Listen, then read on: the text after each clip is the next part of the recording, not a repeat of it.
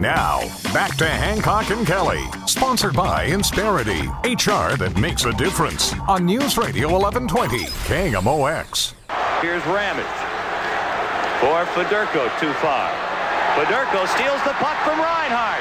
Over to Hunter, who shoots, block. Wickenheiser scores! Doug Wickenheiser! The Blues pull it off, and it's unbelievable!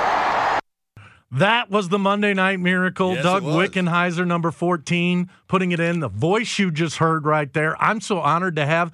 He is the man who got me into hockey in my youth. He's none other than the legend Ken Wilson. Ken, welcome back to KMOX, and how are you? Guys, I'm doing great, and it's delightful to be here, and I appreciate the attention, believe me. Where do we find you these days? Where are you living? That's a good question. I don't even know most of the time. I have a home in Portland, Oregon, and that's where I've spent a good bit of the time since I was in St. Louis, and my wife and I have our oldest of 4 children who's married and has 2 grandchildren for us here in Portland, and that's pretty much the attachment to being in Portland. Yeah, you came to our attention again, and man, when I say a hair-raising broadcaster, there's nobody that got excited like Ken Wilson got excited. And oh baby, to this day, I still blurt out an oh baby every time something big happens. But you're going to Brisbane, Australia? Yeah, believe it or not.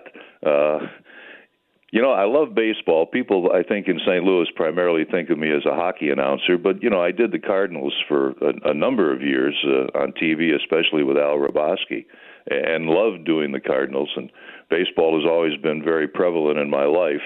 And Australia has what we in this part of the world would call a winter baseball league, where a lot of pro players go to play in the off-season, the winter. And in Australia, of course, that's the summer.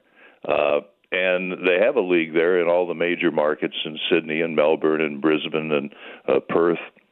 And I became aware of it, and I really like Australia. I went there with my family about 10 years ago, and then my wife and I went there a couple of months ago and spent 3 weeks in Brisbane just to see how much we would like it. And we loved Brisbane. It's a terrific, progressive city. They're going to have the Olympics in 2032.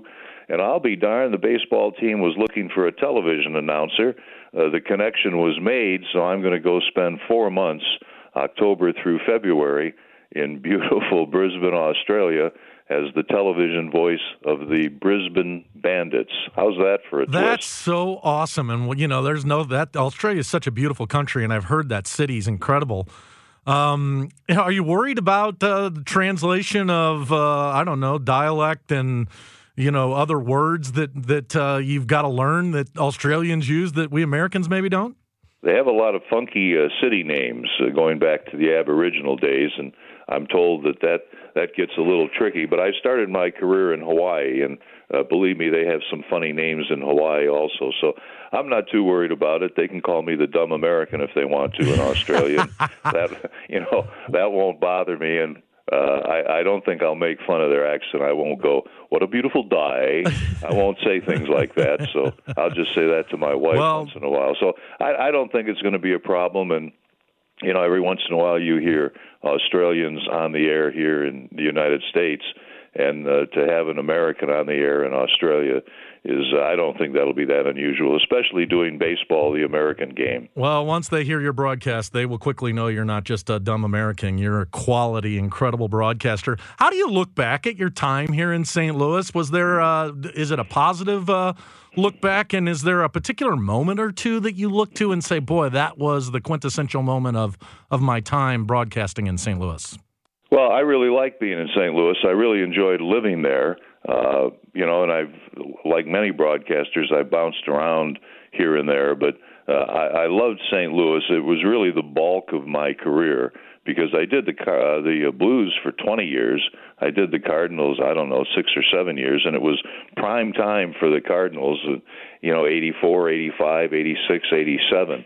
There were, great clubs, and Whitey and and Ozzie playing shortstop, and Jack Clark, who became a good friend, and it was a golden era to be involved with the Cardinals, and I absolutely loved it. And I don't say I was shattered when it ended, but it led to some pretty good times for me working in Los Angeles and San Francisco after that. But I really liked doing the Cardinals. It was a tremendous experience. There is no better baseball town, as we all know, than St. Louis. And then the Blues, of course.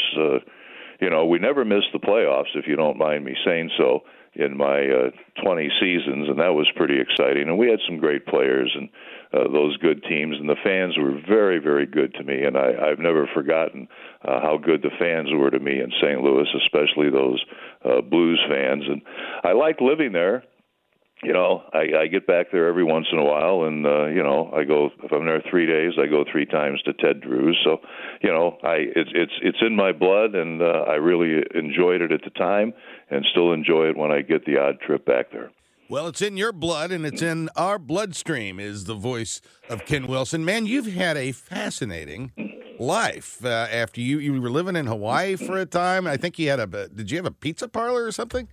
Yeah, I have the itch. Is it a type A personality? I always have to be doing something. I think they'd say I'm a little bit past my prime, but my mind is still at age 25, so I'm always into wanting to do something which fits Brisbane, right? Going to Brisbane and being a television baseball announcer fits perfectly with my personality. But since I was in St. Louis, which, wow, that was almost 20 years ago, I've lived twice in Hawaii, 6 years total. I've traveled to Portugal and Spain with my wife, and we've lived there for a few months. And then we had the recent trip to Brisbane. I did a couple of seasons of Seattle Mariners baseball. I started a baseball franchise here in an old ballpark that we renovated in Portland that is a college summer baseball team, and very, very successful, I'm happy to say. And had a pizza parlor part of the time in Hawaii. I started a women's collegiate softball league a few years ago that didn't work out as well as I would have liked. But I'm just one of those kinds of people that can't sit, and I like to produce. I don't necessarily care about making money, but I like to do things I like, and I'd like to do things that people appreciate and like. So it keeps me busy, and I guess until the day I die, I'll be that way. Well, I think you may have made some fans of the Brisbane Bandits here on The Voice of St. Louis this morning. If you want to hear those tones of Ken Wilson, folks, I'm sure you can find the Brisbane Bandits somewhere out there online. And we wish you nothing but luck, and such a pleasure to have you with us today. Ken Wilson, and we're going to go out listening to Ken Wilson call George Brett's 3,000th base hit. Thanks, Ken. He is 18th on the all-time hit list. Tim Fortuno's pitch ripped on one hop off over Felt into right field. Brett around first. He is safe, and the teammates feel it's a hit. And that is number 3,000. The fireworks go off. George Brett with a 4-for-4 night in Southern California has his 3,000th hit. He ties Roberto Clemente for 17th on the all-time list.